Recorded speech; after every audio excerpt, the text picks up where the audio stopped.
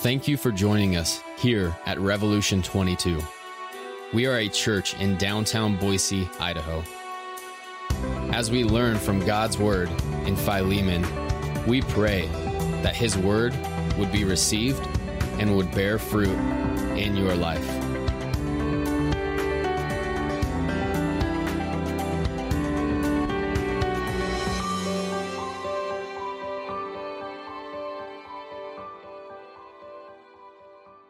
Father, we come to you today in full recognition that we live underneath your sovereign rule, that we seek to walk humbly as those who are a part of your kingdom.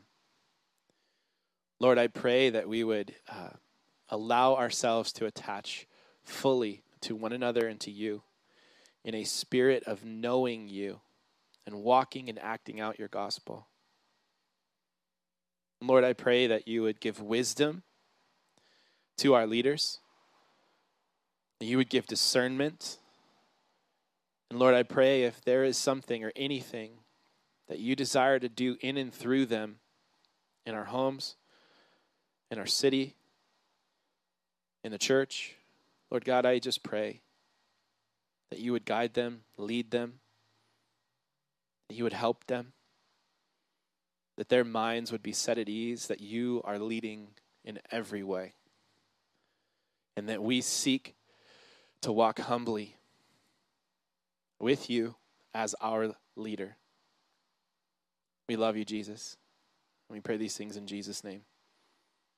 Amen. Today we begin a new letter of Paul. This one is the letter to Philemon. Okay, I'm going to give you of where we're going here. The reason why I want to tell you where we're going today is because if I rabbit trail, you know I will bring it back. The notes will keep me there, and I want you to hopefully feel confident that if you do nap, you know where you are and what you missed. So the idea that I am giving you today is this thought process. First, I want us to read the whole letter of Philemon. It's 25 verses. We're going to read it together. And then we will walk through some context for the letter, really the who, what, where, when, and why, okay? And the why is where we're going to camp out most of the rest of today, because the why of this letter is kind of the main point. Okay, with that said, there really are two major themes, and we'll get into that. But the thing that is the overall picture of the letter, this letter to Philemon, this overall picture is this idea that we act out the gospel together. It's the gospel that we believe, right? That Christ died, I am forgiven, but there are so many benefits to the gospel. For us, right? We have been forgiven, thus we forgive. We have been graced, thus we grace. We have been given mercy, thus we give mercy. We have been given reconciliation with God, thus we reconcile. There are many aspects to the gospel that we are to act out with one another. And when we act out the good news, we are being like Christ, which is what the church is called to be. So that's why we act out the gospel. And Philemon is a representation of acting out the gospel in a circumstance.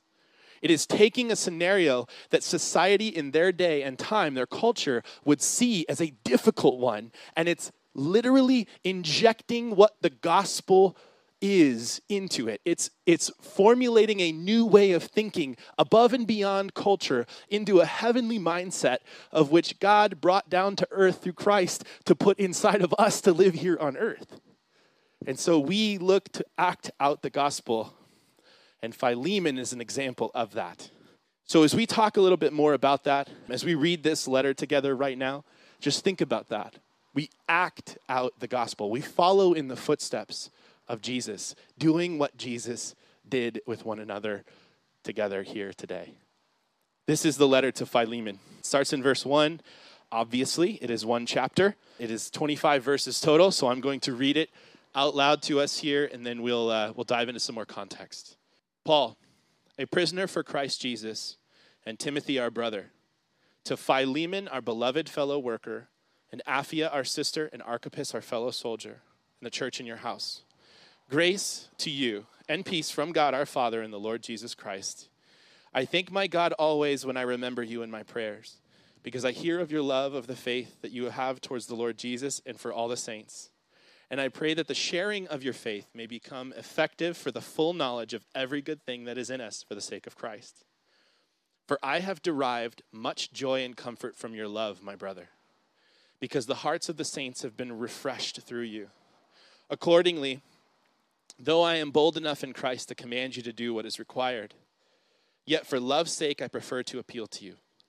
I, Paul, an old man and now a prisoner also for Christ Jesus, I appeal to you for my child Onesimus, whose father I became in my imprisonment. Formerly he was useless to you, but now he is indeed useful to you and to me.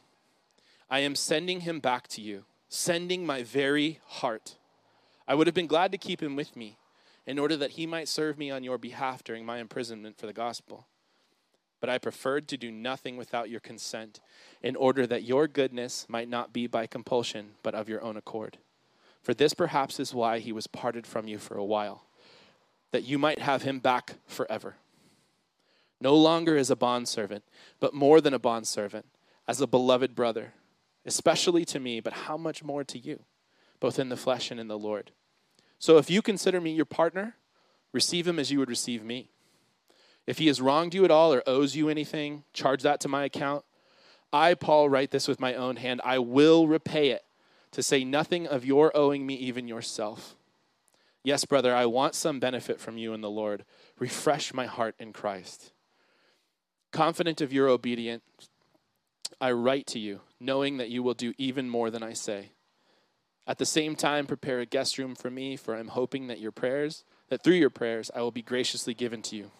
Epaphras, my fellow prisoner in Christ Jesus, sends greetings to you, and so do Mark, Aristarchus, Demas, and Luke, my fellow workers. The grace of the Lord Jesus Christ be with your spirit. Some context.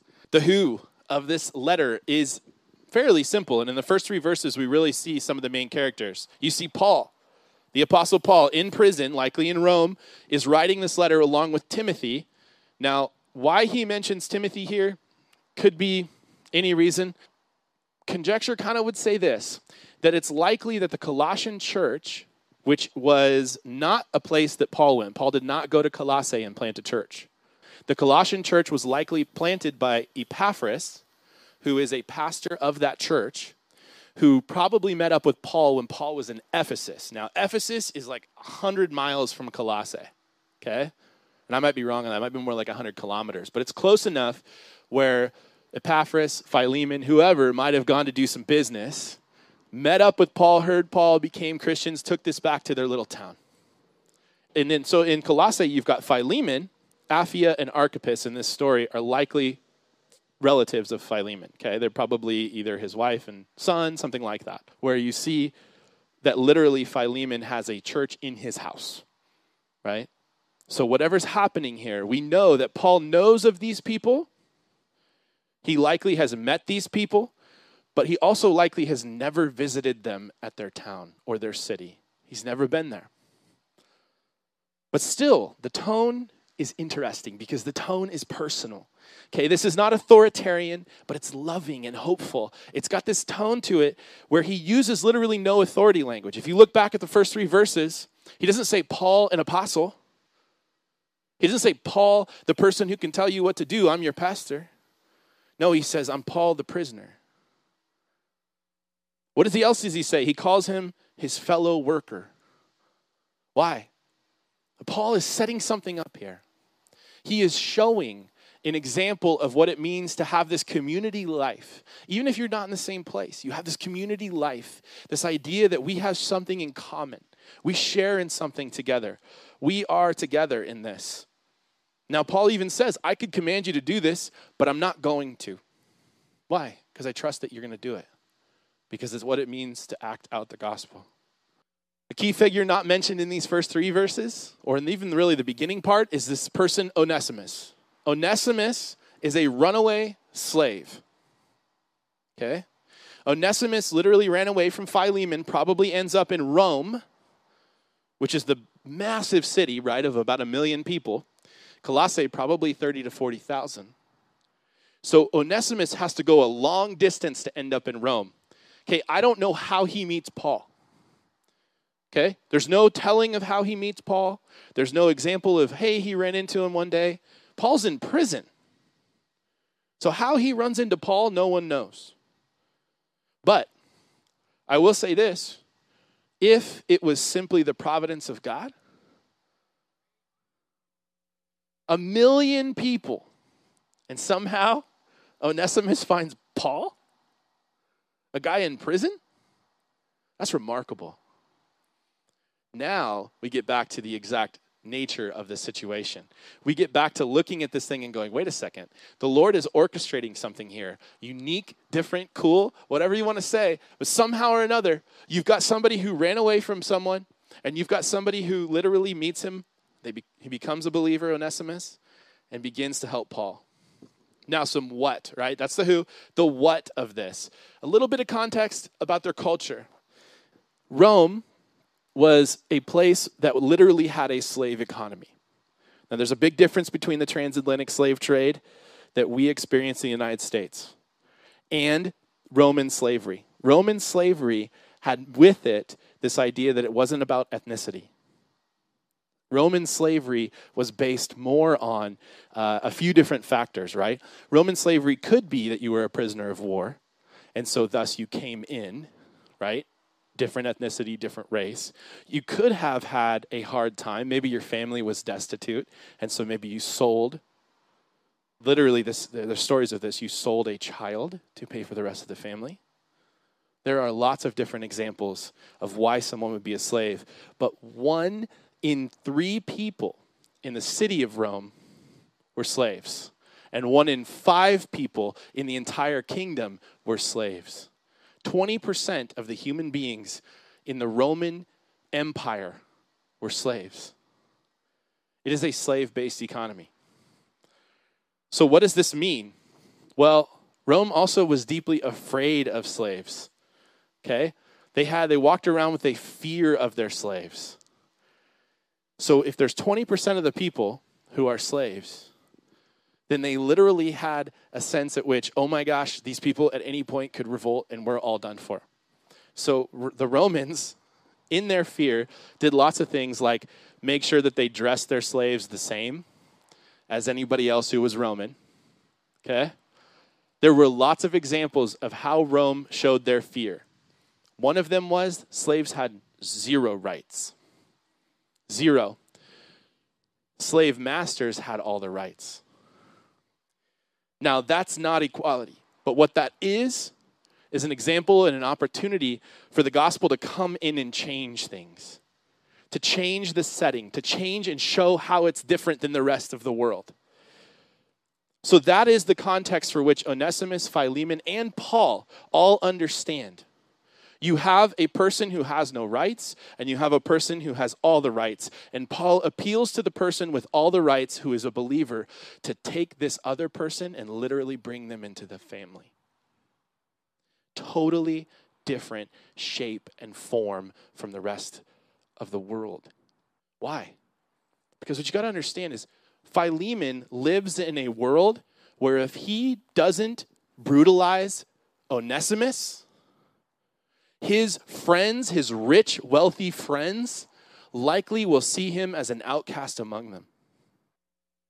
You got to understand, Philemon, by doing this, by taking Onesimus back and showing great mercy and grace and bringing Onesimus into the family, is in a way likely culturally alienating himself from the people he knows.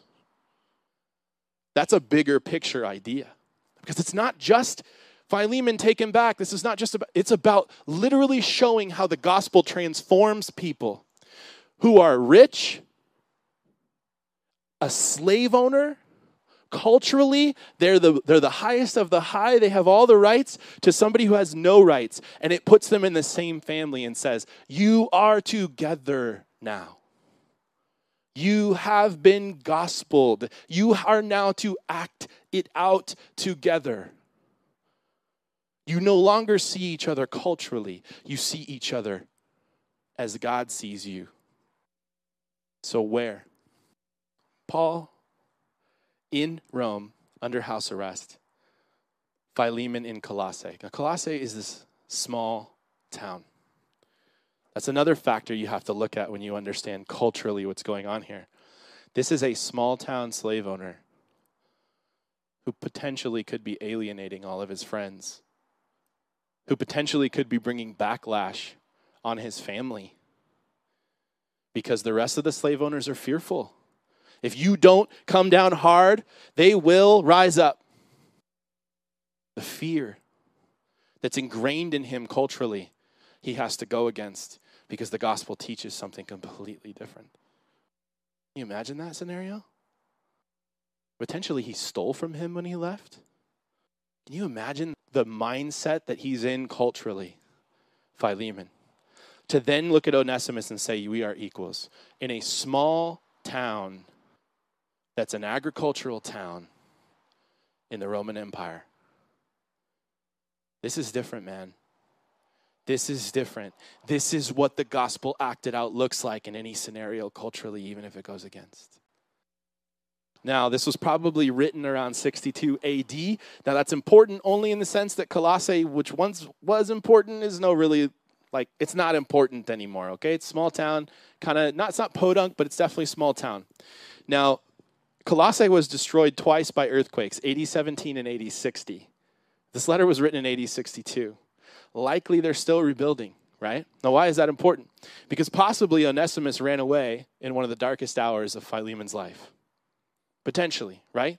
Philemon is trying to rebuild whatever he had, and Onesimus takes off, potentially taking things from him in the middle of a time when he has no resources. Now, what's interesting is not to think about that in the sense of trying to judge the situation. It's thinking about it mindset-wise. Again, how is this letter going to land on the doorstep of Philemon, who is a believer, but is not necessarily acting out everything that he can in the sense of the gospel, but needs to understand how the gospel changes everyday life here. That's a big part of it, right? Is understanding the context, but now the why. And this is where we'll land for the rest of today. There's really two major themes here, okay? And I want you to hear this. Two major themes in this entire letter. The first one is reconciliation. When you act out the reconciliation that the gospel has taught us with each other, what you have to realize is how far you've come. When you realize that where God brought you from the time at which you were in your own sin to this other time when you're in Christ, you have been literally bridged a massive chasm. Why do I say that? Because you and I were separated from God. Well, why is that important? Most people feel separated from God. What difference does that make? Don't we just walk and live? Because you don't know how good it is to not have the weight of that separation on you until you feel freedom. But that's it with the Lord. When we see the gap bridged and we feel and experience closeness with God, all of a sudden we knew what we didn't have. You all of a sudden realize, I can be close to the one who commands heaven's armies. I can be close to the one who owns cattle on 1,000 hills, who is finally, for the first time, a relationship that is all good. The first person you can trust fully, that is a deep, long divide that until you experience that freedom because of what Jesus did, until you experience that freedom, you don't know the weight you were feeling. You don't know the conflict you were walking in. And the only way I say it is this way. If you've ever lived in a house that had a lot of conflict, if you've ever been a part of a group of people that had a lot of conflict, that had a lot of separation from one another, where people took that conflict and became bitter, or took that conflict and became angry, long-standing, then if you remember what that feeling was, you didn't realize how stressed out, how hard it was until you left. But when you did, you went, oh my gosh, that place was brutal. That friend group was terrible. I mean, they were just tearing each other down all the time. I didn't even know it. Man, my family just fought all the time and never got over it. And once you experience something different, you go, wow, like this is better. I don't want to walk in bitterness and anger all the time. I want to live in this closeness with the people around me, where there's no distance, where there's no anger. I want to walk in that. And what you don't realize is that the God of the universe and every person experiences that until they come to know him. You experienced that and didn't know it until you came to know him. And that freedom is to be lived out with one another. So why is that a theme here? Well, because in that freedom, we are intended to take that aspect of what Jesus did for us, and we are to do it with one another. Now, what do I mean? If you want to be like Christ, you then act out the gospel in everyday life. You got to understand that. Hear me, okay? If you want to be like Christ and not just be thankful for what he did for you, but to actually be who you are and be like him, then you will end up doing the things he did. If he reconciled the world to himself, then you have a ministry of reconciliation.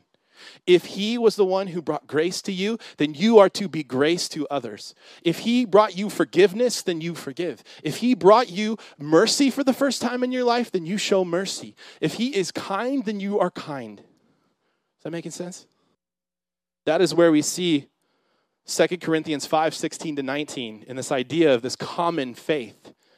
Right? All of a sudden we start to see, oh wait, if we're trying to be like Jesus and act out the gospel, then we're going to see each other as more similar and more common because we have this common mission. 2 Corinthians 5:16-19 says, "From now on, therefore, we regard no one according to the flesh. Even though we once regarded Christ according to the flesh, we regard him thus no longer. Therefore, if anyone is in Christ, he is a new creation. The old has passed away, and behold, the new has come. All this is from God, who through Christ reconciled us to himself and gave us the ministry of reconciliation." That is, in Christ, God was reconciling the world to himself, not counting their trespasses against them, and entrusting to us the message of reconciliation. Now, this is our ministry. This is what it looks like. And that is that conflict is going two directions. All conflict is going one of two directions. It is either going towards reconciliation or it is going towards bitterness, anger, fighting. See, what are you going to do in that? What are you going to do in that? What does it look like to take the conflict that you're experiencing and act out the gospel? Moving it closer and closer to reconciliation. Ephesians 4:31-32 says, "Let all bitterness and wrath and anger and clamor and slander be put away from you, along with all malice. Be kind to one another, tender-hearted, forgiving one another, as God in Christ forgave you."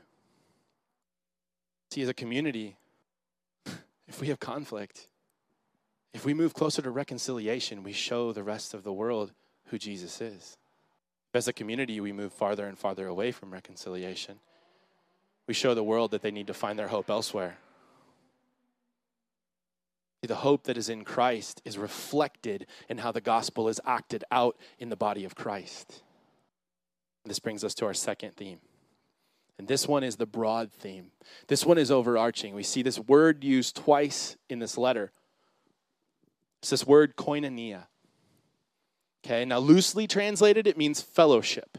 But I want to explain this a little bit more. Part of it is I think that our view of fellowship is not broad enough. Okay?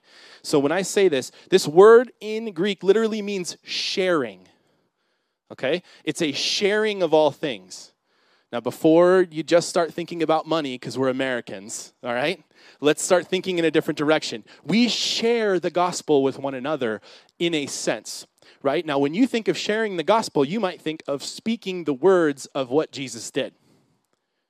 It's so much more than that. Sharing the gospel is acting it out with one another. Sharing the gospel is acting out reconciliation. Sharing the gospel is acting out grace. Sharing the gospel is acting out forgiveness. We share freely. Why? Because Christ has given us more than we can give away. Of all of these things, you cannot give away enough of what Christ has brought to you, because you will never, ever, ever run that well dry. He will continually use you to be an agent, a ministry for reconciliation, for grace, for forgiveness in the world. Why? Act out the gospel. You are being like Jesus. That's what Jesus did. That's what Jesus wants us to do. That's the sharing. It's bigger than possessions. It's bigger than that. It's a sharing of ourselves. It's a sharing of our common faith with one another. It's a walking in the gospel daily with one another. So why is this so big? And why is it so big for Philemon? Because what Paul is calling Philemon to do shows you how difficult it is sometimes to share the gospel with one another. Philemon is now put in a position where he will be more united with the people of God, or he will be more united with his friends. When he makes this choice, when he walks in the choice he has to decide, am I more commonly, do I have more in common with the church, or do I have more in common with my friends? What do I mean by that? If Christ is in you, you have more in common with people who are in Christ than with any other person, no matter what it is. Why? Why would I say that? Well, because look at Acts 2:42. From the very outset, Acts 2:42 to 46. It says, they devoted themselves to the apostles' teaching and to the fellowship, that's koinonia, to the breaking of bread and prayers. And awe came upon every soul, and many wonders and signs were being done by the apostles, or through the apostles. And all who believed were together and had all things in common. And they were selling their possessions and belongings and distributing the proceeds to all as any had need. And day by day, attending the temple together and breaking bread in their homes, they received their food with glad and generous hearts. This is where we get back to the tone of this letter of Philemon. Paul, Philemon, and Onesimus were the same family of faith. It doesn't matter that in the world, at least in this context, it doesn't matter that in the world, Philemon was rich and Onesimus was a slave and Paul was nothing more than a traveling teacher. It matters that they shared Christ, and nothing is more shareable or more in common than that. No matter who you are, where you come from, your background, your people group doesn't matter as much as your common faith. No, hear me on that. Wherever you are. Because you will be tempted in the world to separate, segregate, and disunify because you're a part of different communities. Whatever that is, whatever those things are for you, if you are a part of the family of faith, you are more a part of the family of faith than any other group you can attach yourself to. You have more in common here with believers than you do with any other group you can attach yourself to. Lean into that. Lean hard into that. Because you will be tempted to go to bitterness, anger, clamor, malice toward each other when things don't go the way you want them to go. But conflict, if there is conflict, needs to lead towards reconciliation. Down that path. Why? Because we're acting out the gospel together. We are reflecting who Jesus is to the rest of the world, even though Jesus is in heaven and we're here on earth, right? We're reflecting that to the rest of the world by how we treat each other, by who we are together. Now, I want to read a series of verses to you and end here. It's not even just that, okay? It's not even that you have more in common. It's that you have the same mind. You literally have the same mind. We together have the same mind. I'm going to read a series of verses that talk about the mind for just a second. This is 1 Corinthians 1:10, where he says, I appeal to you, brothers, by the name of our Lord Jesus Christ, that all of you agree, and that there be no divisions among you, but that you be united in the same mind and same judgment. Again, he's asking them to lead towards reconciliation. Lean into that. Don't let bitterness, anger, malice, slander, anything pull you away from the community of God, your koinonia. 1 Peter 3:8, Finally, all of you have unity of mind, sympathy, brotherly love, a tender heart, and a humble mind.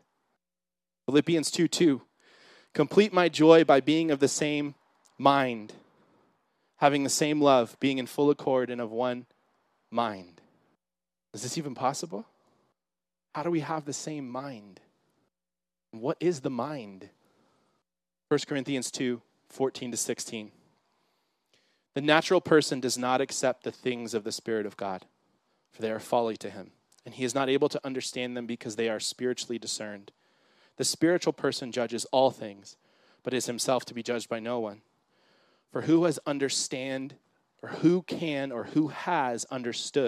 the mind of the Lord so as to instruct him? But we have the mind of Christ. Where's your head at? Because it should be Jesus, right? We have the mind of Christ. No matter what distance you feel, you share the same mind. And it's Jesus. That means you have more in common together than you do with any other group of people. Why? Because no matter how much you agree with someone else, they don't share your mind. At your core, those who love God will seek to be more and more like Jesus, and their mind to be more and more Jesus. Acting out the gospel together means that we act in one mind. Reconciliation, grace, forgiveness, humility, kindness, sacrifice. In all things, the hope that the world longs for because of the weight that they feel of the problems that are persistent in the world. Guys, I talked about slavery 2,000 years ago. There is still slavery today. There are problems here. I believe that the hope of the world is Jesus. Fully believe that. If you believe that, then we are of the same mind. If we disagree on the how-tos, okay, let's come to reconciliation at some point. But what we always will agree on, Lord willing, is that we look to Jesus as the hope. Philemon, do you think that your world is more important than Jesus? No, Philemon doesn't. That's why Paul is confident that Philemon will make the choice to bring Onesimus back, and not just as a slave, but as a brother. Why? Because that's the gospel. It's reconciliation and it's grace. I was a slave to my sin, wandering away from God, running as far as I could, and he brought me back and he brought me into his family. We act out the gospel as a reflection of what we've been given. We give the gospel daily with one another, hourly with one another, because we cannot outgive what we've been given by God. Let me pray. Father, I pray, Lord, I pray, God, that we would continue to walk in the hope that you show us. Lord, I pray that we would not be moving toward bitterness and anger and slander and malice, but we would be moving toward reconciliation, that we would be a part of walking that direction with one another fully. Lord, I pray that the story of Philemon, that we would live that story out with each other. That people would see Jesus in us because Jesus is our same mind. And Lord, I just praise you for who you are. Thank you so much. We've been brought so far and we have so far to go. But I'm so excited about the journey, knowing the hope that we have in you. We love you, Lord. We worship you. We praise you. We pray these things in Jesus' name. Amen.